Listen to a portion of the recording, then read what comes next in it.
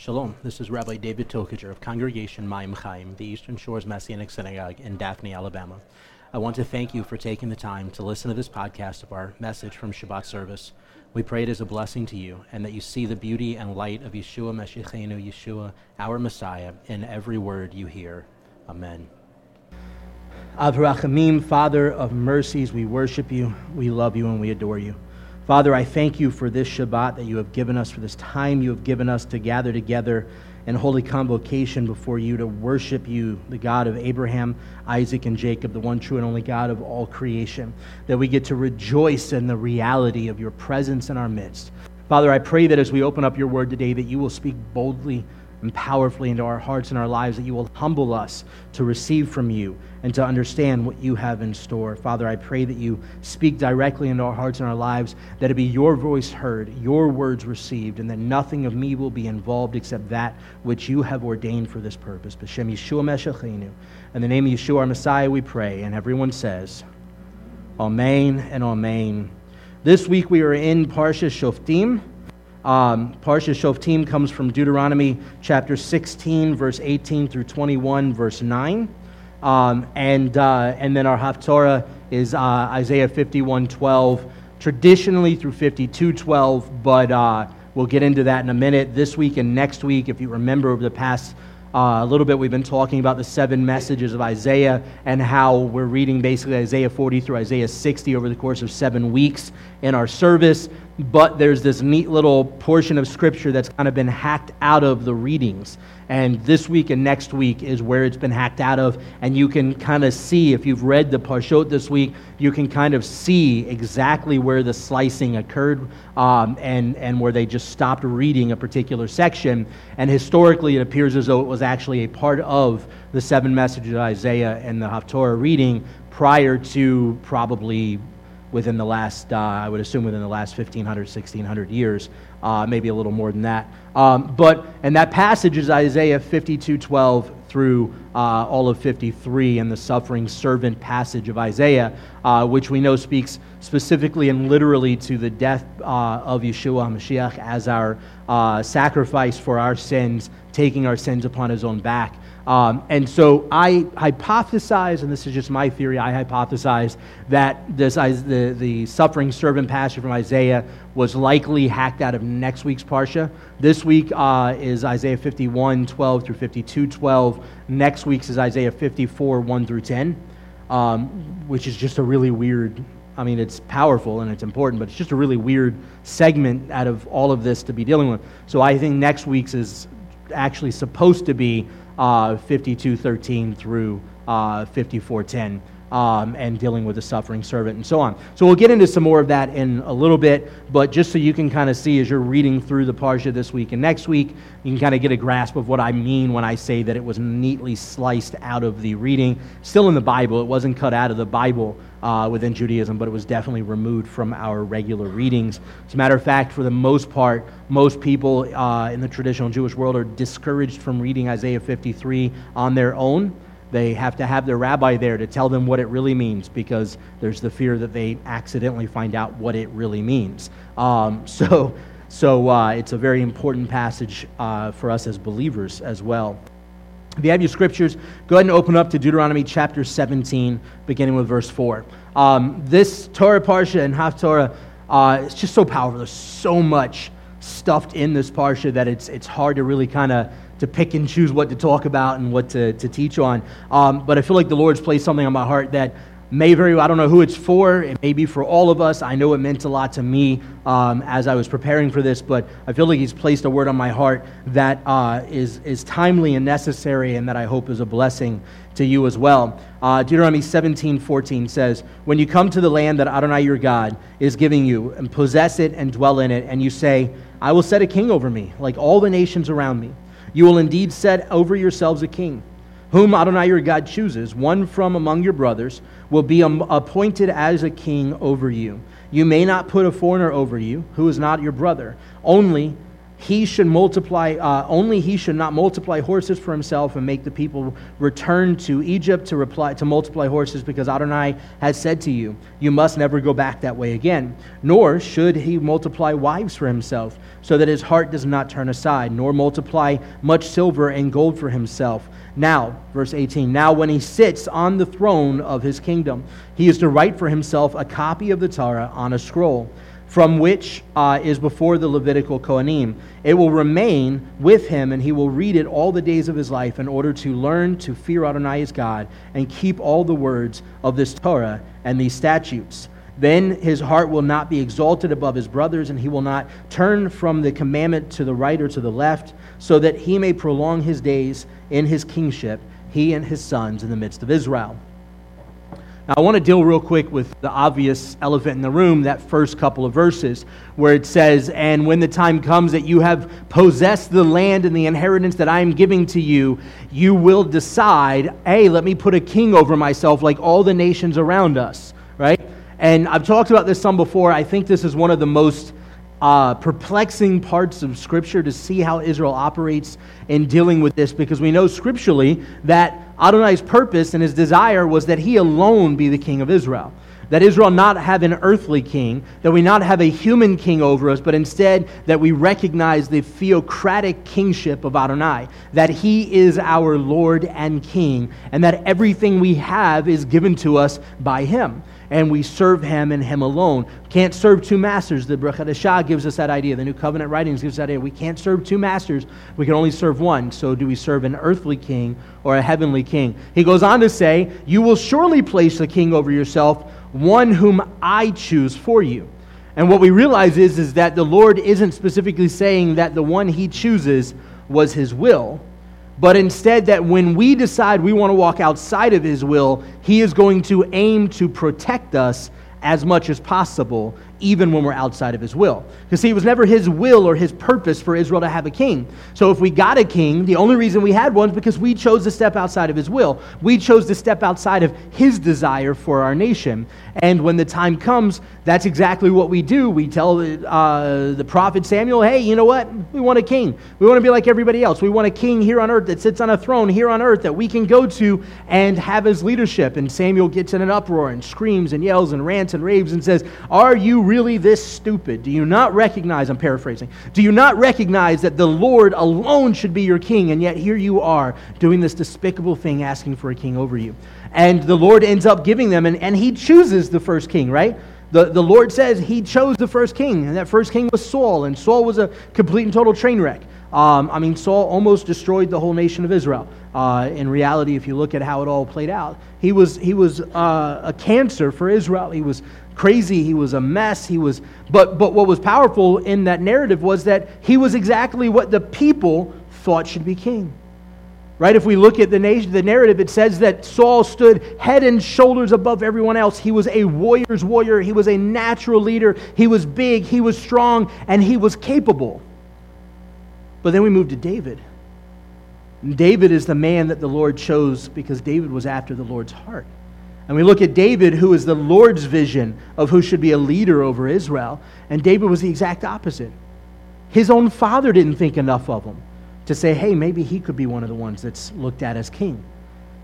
When the prophet comes to Jesse's household and says, hey, gather your sons. I want to see, I believe the Lord's told me one of your sons is going to be the next king over Israel. Gather your sons so I can look them over. And he calls all of his sons except David. He leaves David out in the fields. And when Samuel says, hey, don't you have another son? And Jesse says, oh, I do, but he's nothing. He's a boy. He's out. Just leave him out there. He'll be okay. Lo and behold, the one that nobody would have thought as to be the king is the one that the Lord had chosen. Because the reality is the Lord's idea of leadership and our idea of leadership don't necessarily match up all the time. Because often we're thinking about it from the perspective outside of his will. And this is the case here in this Torah Parsha. Israel is told by God the time will come where you will desire to be like all the other nations around you. But one of the most important realities of the Torah was it was given to us that we be set aside and set apart from all the nations around us. It was the Lord's desire and his will for Israel that we live our lives in such a way that we honor our covenant with him in such a way that we reside in his presence in such a way that the nations around us look at us and want what we have not the other way around. And the problem is, as believers, we still live that same mentality. We look at the world around us and we want what they have. We want to be like everybody else because we don't want people to think we're weird or we're strange or we're different. But that's exactly what the Word of God calls us to be, is weird, strange, and different to the world. The world is not to look at us and go, hey, they look just like us. Instead, the world's to look at us and go, whatever it is they've got, I want that. I want a part of that. And so he goes on to say in verse 18 that when the king sits on his throne, that he is to write for himself a copy of the Torah scroll. So each king is to write their own copy, and historically and traditionally it's shown that the kings of Israel actually wrote two. One that stayed in the palace and one that they carried with them when he went out to war. So the king actually wrote two Torah scrolls. And the reason I bring that up is because it's really interesting. The Torah scroll, the Torah itself, holds the covenants of Adonai with Israel, right? It's the commandments and the rulings and so on and so forth of how to live out this covenant relationship with the Lord. But it also acts, if you would, as a judge against us, because when we are outside of the will of God, we are outside of the covenant. When we are not living by His word, we are outside the covenant. And so that Torah then reminds us that we're walking separate from the Lord. The word of God in general, Genesis to Revelation, when we are walking outside of the will of God, the word of God continually reminds us how far away from right relationship with the Lord we are. Now that doesn't mean that the word of God is accusatory, but it's there to correct and restore us. And so it's interesting that the king would write two Torah scrolls, because when we look at Scripture, this week's Parsha says over and over again, how many witnesses are required for someone to be punished? 2 or more, right? So the Torah serves as a witness over us before the Lord. And how many scrolls did the king write? He wrote 2. Why? Because those 2 scrolls served as a witness over him. And you and I, very interestingly enough, have the Scriptures, the Word of God, that we can hold in our hand, that we can read, that we can carry with us. And if you're anything like me, you've got a whole shelf of various translations and such of the Bible in your house, and you've got Bibles scattered all over your house, and you can literally go into almost anywhere in the house and pick a Bible up in seconds flat. We've always got a Bible laying around, and that's one witness. But then as believers, Jeremiah 31 tells us the word is now written upon our heart. So now that word becomes a part of who we are. So our king writes that word upon our heart. So now we have 2 witnesses. We have the written word in our hand, and we have that word etched in our hearts. The presence of the living word, Yeshua HaMashiach, residing within us. Now we have 2 witnesses over us, just as the king had 2 witnesses over him. And it reminds us and constantly draws us back to his presence. I don't know about you, but at some of the worst times in my life, the only thing that was able to bring me back to right relationship with the Lord was when I finally broke down and decided to open up one of these. The only thing was when I returned back to the word of the Lord. You know, we have the Torah cycle today, because during the days of Ezra and Nehemiah and their compadres, they realized the reason we were in the situation we were in, the reason the temple was destroyed on Tisha B'Av, was because we walked away from relationship with the word of the Lord. It was no longer a priority in our lives. It was no longer something we were interactive with day in and day out. And so they said, you know what, the only way we can fix this and actually stay in Israel and actually live this life with the Lord is if we return to the word being a priority in our lives. So we took the Torah and we split it up into portions that are read throughout the year, so that we read the entirety of the Torah over the course of the year, so that every single day and every single week we are interacting with the word of the Lord. And it became an integral part of the way of life in Judaism. And as believers, being in that same way, mentally connected to the Word, constantly in it, should be an integral part of our walk with the Lord as well. What's interesting is we go back just a little bit in this Parsha. Actually go forward real quick to Deuteronomy 18, verse 15. I want to bring this back real quick. Because what we end up seeing is Israel is told they're going to ask for a king, and there's all this what the king should and shouldn't do, and that the king has to be a brother of Israel, has to be one of the descendants from one of the tribes of Israel, and so on. We know that to end up being from the tribe of Judah. Verse 15 brings to perspective a whole depth, another depth of this. Chapter 18 says, Adonai your God will raise up for you a prophet like me. This is Moses speaking from your midst, from your brothers. again, has to be a descendant of Abraham, Isaac, and Jacob, has to be part of one of the tribes of Israel, ultimately has to be a part of the tribe of Judah. To him you must listen. This is just what you asked of Adonai, your God, in Horeb on the day of the assembly, when you said, I cannot continue to hear the voice of Adonai, my God, or see this great fire anymore, I will die. This is when the Lord spoke to Israel on Mount Sinai, and Israel became fearful of his voice, said, if we hear his voice anymore, we will die. And they told Moses, you go and get his word and bring it back to us, and everything that you say, everything he says through you, we will do. Verse 17, Adonai said to me, they have done well in what you have spoken, what they have spoken. I will raise up a prophet like you from among their brothers. I will put my words in his mouth, and he will speak to them all that I command him. Now, whoever does not listen to my words that this prophet speaks in my name, I myself will call him to account. The reality is we recognize that not only this prophet, but the ultimate king of Israel is Messiah Yeshua. Hebrews tells us that Yeshua is both our high priest in the order of Melchizedek and our king of all kings. He is the Davidic lineage king over Israel. And when all things are restored, he will serve as our king. And so as we look at this, we recognize this duality of who God, or who Yeshua is, and his purpose and role over Israel, and this connection that it has for us into his word. But we go back to chapter 16, verse 18, towards the beginning, or at the beginning of this parsha. It says, judges and officers you are to appoint within all your gates, that Adonai your God is giving you according to your tribes, and they are to judge the people with righteous judgment. You are not to twist justice. You must not show partiality or take a bribe, for a bribe blinds the eyes of the wise and distorts the words of the righteous. Justice you must pursue, so that you may live and possess the land of Adonai your God is giving you. You are not to plant for yourselves an Asherah pole of any kind of wood beside the altar of Adonai your God that you make for yourselves, nor are you to set a pillar for yourselves. Adonai your God hates this. So we have what seems to be two contrastingly different things, right? We have the command to set up judges over Israel, and these judges will rule over Israel, and that we are to listen to what they say, and that we are to constantly pursue justice no matter what. And then in the same breath, he says, by the way, don't set up an Asherah pole by the altar, and don't set up these pillars for yourselves. And it seems like they are so out of place sitting next to each other until we realize that the whole purpose of the Torah is to call Israel to be set apart, righteous and holy, to be different from the nations around us. In just a few verses, he tells Israel, you're going to come to a point where you want to be like the nations and ask for a king.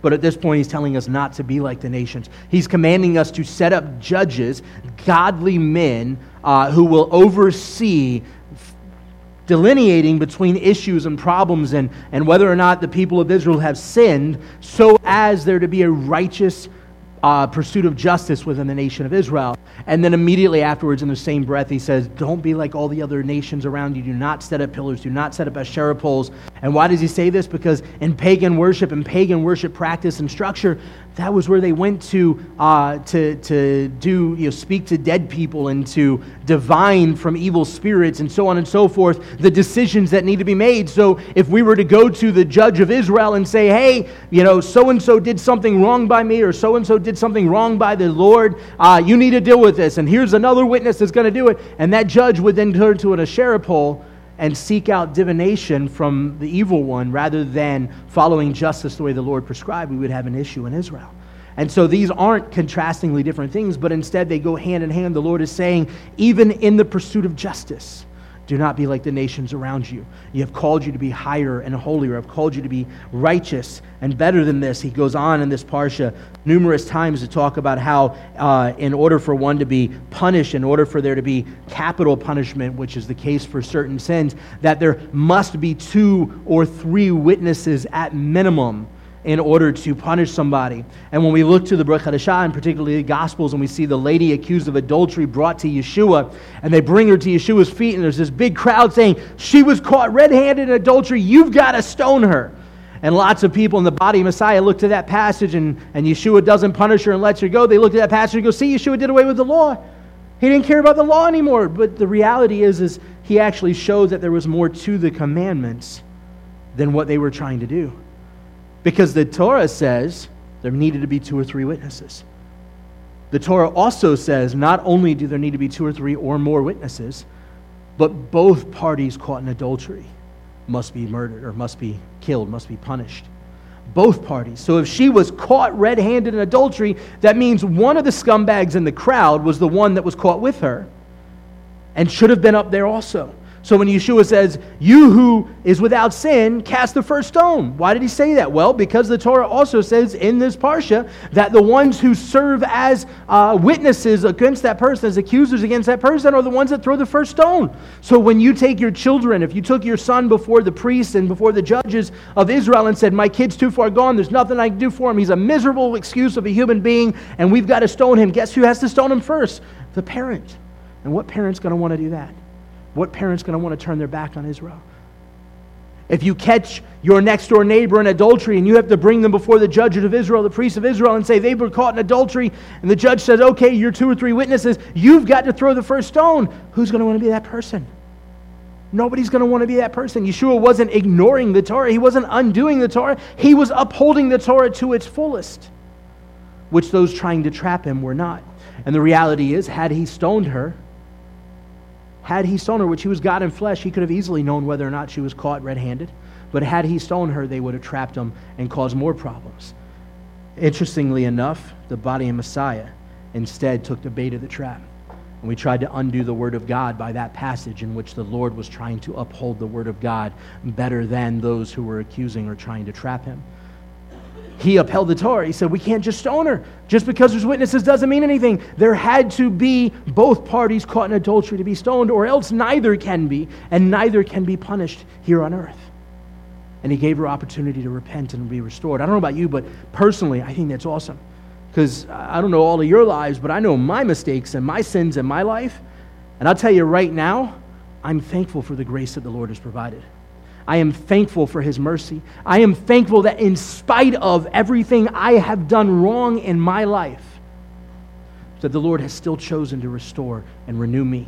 That he has still chosen to allow me to receive his salvation, which is given freely for all. That he has chosen to place his Ruach HaKodesh, his Holy Spirit, within me, and to use me for the good of his kingdom in the world that I live in. Because truth be told, I deserve the worst of the worst, as I'm sure most of you would admit to as well. Well, you may not admit to it, but if you admit to yourself, it's enough that we deserve the worst of the worst. We deserve everything that should be coming to us. But by the grace and mercy of the Lord, we have been restored. And here's what's interesting about it is we look at these commandments where it talks about when somebody's, when your son goes wayward and becomes a drunkard or whatever, or somebody caught in adultery must be stoned, or somebody steals something must be stoned, all these kinds of things. And we look at it and lots of people today go, oh, but see, God is just miserable and angry and vindictive and judgmental and homicidal and whatever other adjectives we can come up with. But the reality is if you pay attention to the Torah, there's a lot more outs than there are punishments. There's a lot more grace and mercy than there are punishments. You ever notice we don't read in the scriptures about a wayward son being stoned? You know why? Because the parents aren't going to want to do that. The parents aren't going to want to accuse them of it. The parents aren't going to want to admit there's no hope left for their kid. The parents aren't going to want to stone their own kid. Grace and mercy, there's opportunity for restoration. You know what? We don't read that often about people caught in adultery stoned? Because grace and mercy, an opportunity to be restored. And as believers, we should take pride in that.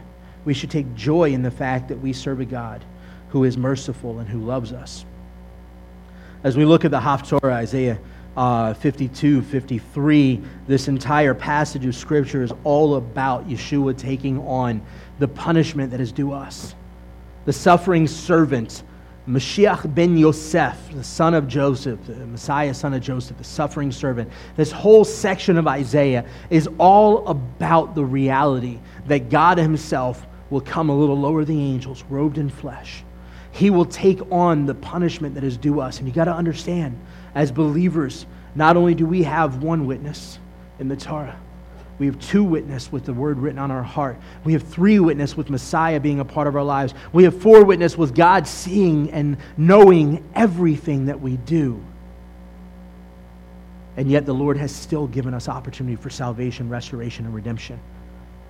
We are due everything that is coming to us.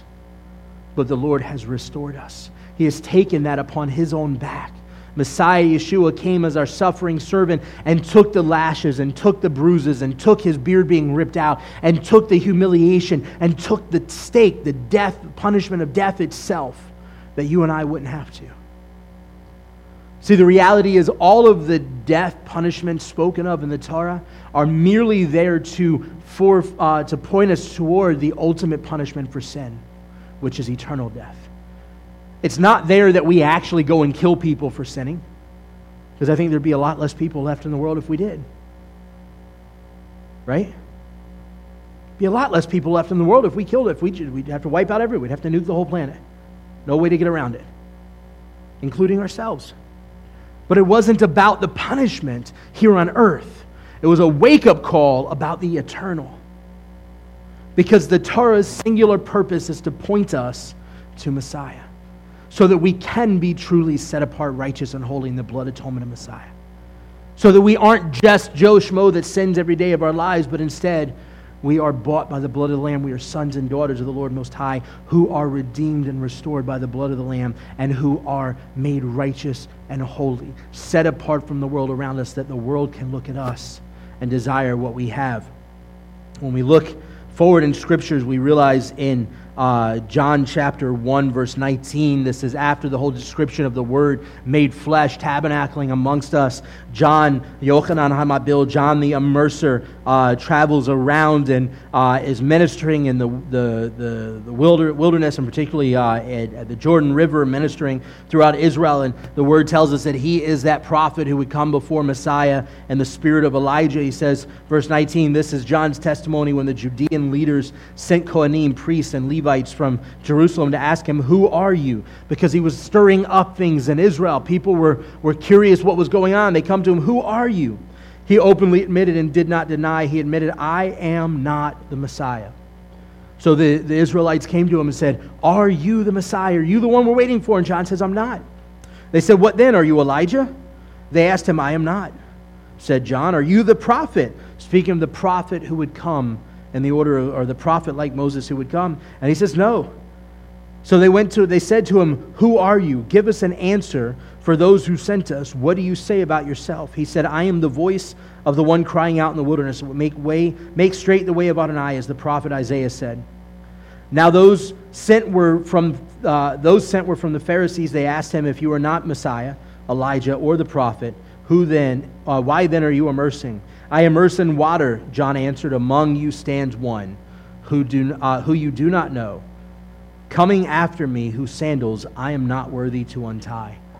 And we know that the one that came after him was Messiah Yeshua, who not only was immersing people in water in a literal sense of people being immersed in the waters of Tevilah and remission of sin, but he literally was immersing us in these spiritual waters of life, the Mayim Chaim, that will never run dry, and has continued to do so these last 2,000 years. And so John recognizes, Israel even recognized, that there would be this prophet who would come like Moses, and that we were to pay attention to him and listen to him. And John says, that one's coming, and he's right behind me, and he's even in your midst, and you don't realize it. Hebrews chapter 10, verse 11. Says, "Indeed, every Kohen stands day by day, serving and offering the same sacrifices again and again, which can never take away sin. But on the other hand, when this one offered for all time a single sacrifice for sins, he sat down at the right hand of God, waiting from then on until his enemies are made a footstool for his feet. For by one offering he has perfected forever those being made holy, the Ruach HaKodesh, the Holy Spirit, who testifies to us. For after saying, 'This is the covenant that I will cut with them after those days,' says Adonai, 'I will put my Torah upon their hearts, and upon their minds I will write it.' Then he says, 'I will remember their sins and their lawless deeds no more.'" It doesn't mean the Torah is done away with, but that every time we break his covenant, his commandments, his word, every time we sin, he will remember our sins no more when we repent. It will be washed away and cleansed. Why? Because Messiah took those sins upon his back. He took the earthly punishment for us so that we never have to take the eternal punishment that we deserve. And as we prepare for the High Holy Days and the 10 days of awe, and we're in this mindset of repentance during this month of Elul, constantly seeking the Lord's face, asking to draw out from the deepest, darkest parts of our hearts and our lives those things that we've tried to hide from Him and even from ourselves, that we are guilty of and that are harming and damaging our lives and our relationship with the Lord. It is time that we recognize that even those sins that we refuse to let go of, we refuse to admit, and we refuse to take ownership of, can be freed from us in the power and the might of the blood of the Lamb. He came not just as that prophet, not just as our King, but as our Redeemer. He came as one who loves us and desires us and wants to restore us. And He has given us everything. Everything. And unfortunately, we as the body of Messiah continually not only sin, but we continually dissect and dichotomize His Word. And we make it as though the two portions, the Brit Hadashah, or the New Covenant writings, New Testament, and the Tanakh, or the Old Testament, are at combativeness against each other. That they're a constant battle, that they can't possibly reside together, which is why most English translations have a blank page between the end of the Old Testament and the beginning of the New Testament, because we have these perspective that they cannot possibly work together.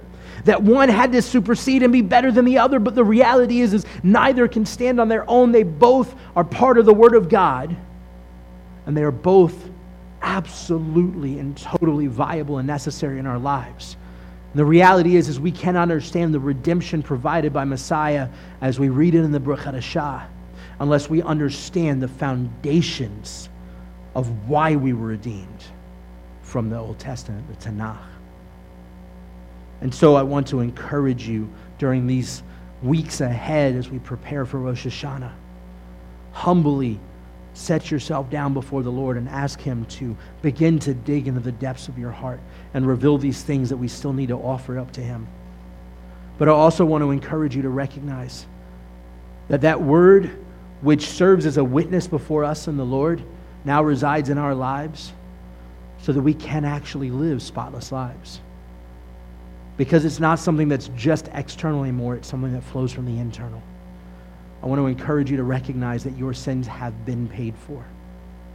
That you have been forgiven. The moment you ask for repentance, your sins are forgiven. That salvation was provided for you. That you can be restored in faithfulness to the Lord. And more importantly, to recognize that Yeshua is our King of Kings, our Lord of Lords, our high priest in the heavenlies, and that we have nothing here on this earth that we need to look to desire, because we have everything we could ever want or need in the Lord. It's time that the body of Messiah stop trying to placate and be like the world around us, but instead that we be what we were called to be, which is set apart, righteous, and holy, so that others look at us and go, there is something different, and I want to know what it is. Not just different because we're weird fundamentalist people. Some of us might be. But not different because of that. Not different because the way we dress or act is different, but different because there's literally something within us, in our core, which has been changed by the work of Messiah. And it flows and permeates through everything that we are, so that we never have to be like the world around us anymore. We have been bought and redeemed to be different. Different's not a bad thing. But we're bought and redeemed to be different so that everyone else can want to be like us, not the other way around. In the same sense, Messianic Judaism, in closing, has spent decades upon decades trying to prove our validity as a Jewish movement to the Jewish world, trying to get the Jewish world to accept us as part of the Jewish world. But the reality is, Messianic Judaism is biblical Judaism. And if we are living our lives as Messianic believers, Jew and Gentile alike, through the example of Messiah Yeshua, we are the Judaism that the Jewish world should be trying to gain approval from. We've been doing things backwards. We've also been trying to get the rest of the body of Messiah to to give us approval too. Well, you know what? It's not what we're here for. As I'm telling you right now, if we wanted the rest of the body of Messiah to truly approve of us and be okay with us, we stop this Saturday thing, we stop this Torah thing, we stop all of this mess, and we go to Sundays like everyone else, and we just mold into their churches. But it's not going to work, because we're living in a day and age where the Lord is restoring the Jewish head of the body of Messiah. And it is our calling to be different, to be set aside, not just from the world around us, but that the rest of the body of Messiah will go, you know what? There is something different there. He was, in fact, the Jewish Messiah, wasn't he? Maybe we should also look into the Jewish stuff and love the Jewish people. Because unfortunately, most of the body of Messiah wants the Jewish Messiah, but not the Jewish stuff or the Jewish people. As a matter of fact, for way too many years, the Jewish people have been slaughtered by the people that stole the Jewish Messiah. It's time that we restore the reality of what the body of Messiah was supposed to be, which is Jew and Gentile, one in Messiah, grafted in the olive tree, recognizing the King of Israel, Messiah Yeshua, as the King of our lives and the salvation that was provided. Amen. Avrachamim, Father of mercies, we worship you, we love you, and we adore you. Father, I thank you that you are a gracious and merciful God. Father, I thank you that no matter what we have done in our lives, no matter how far we have walked away from you, that you are there waiting and desiring to restore us. Father, that you love us so much, that you gave your only begotten Son that we may have eternal life in your midst. That you love us so much that you created us specifically to experience the salvation brought by your Son. That you created all of humanity, recognizing that we would ultimately choose sin over relationship with you. You created us in spite of that for the purpose of receiving your salvation. Father, I thank you that grace and mercy were the foundations of creation. I thank you that you love your creation so much that you constantly are drawing us back into yourself. And Father, I praise you that you are our King of Kings, our Lord of Lords, that you are the one who loves and desires us, and that have given us through Messiah Yeshua no reason whatsoever to look at the world around us and ever desire to be anything that they are, but to be set apart, righteous, and holy, that they may find you in us. B'Shem Yeshua HaMashiach. In the name of Yeshua our Messiah we pray. Amen.